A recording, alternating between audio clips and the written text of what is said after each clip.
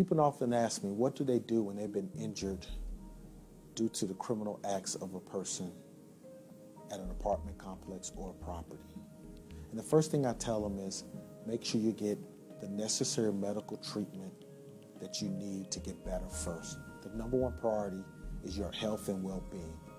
Number two is you need to make sure that you put the apartment complex, the business, shopping center, the premise on notice that you were injured and the reasons you were injured.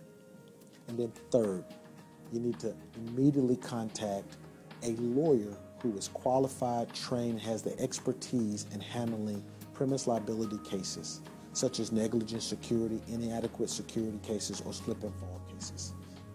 Those are the type of things you need to do first, is to make sure that you get the medical treatment, that you put the apartment complex, property owner, or shopping center on notice, and make sure you hire the right lawyer who is trained and experienced to handle these type of cases.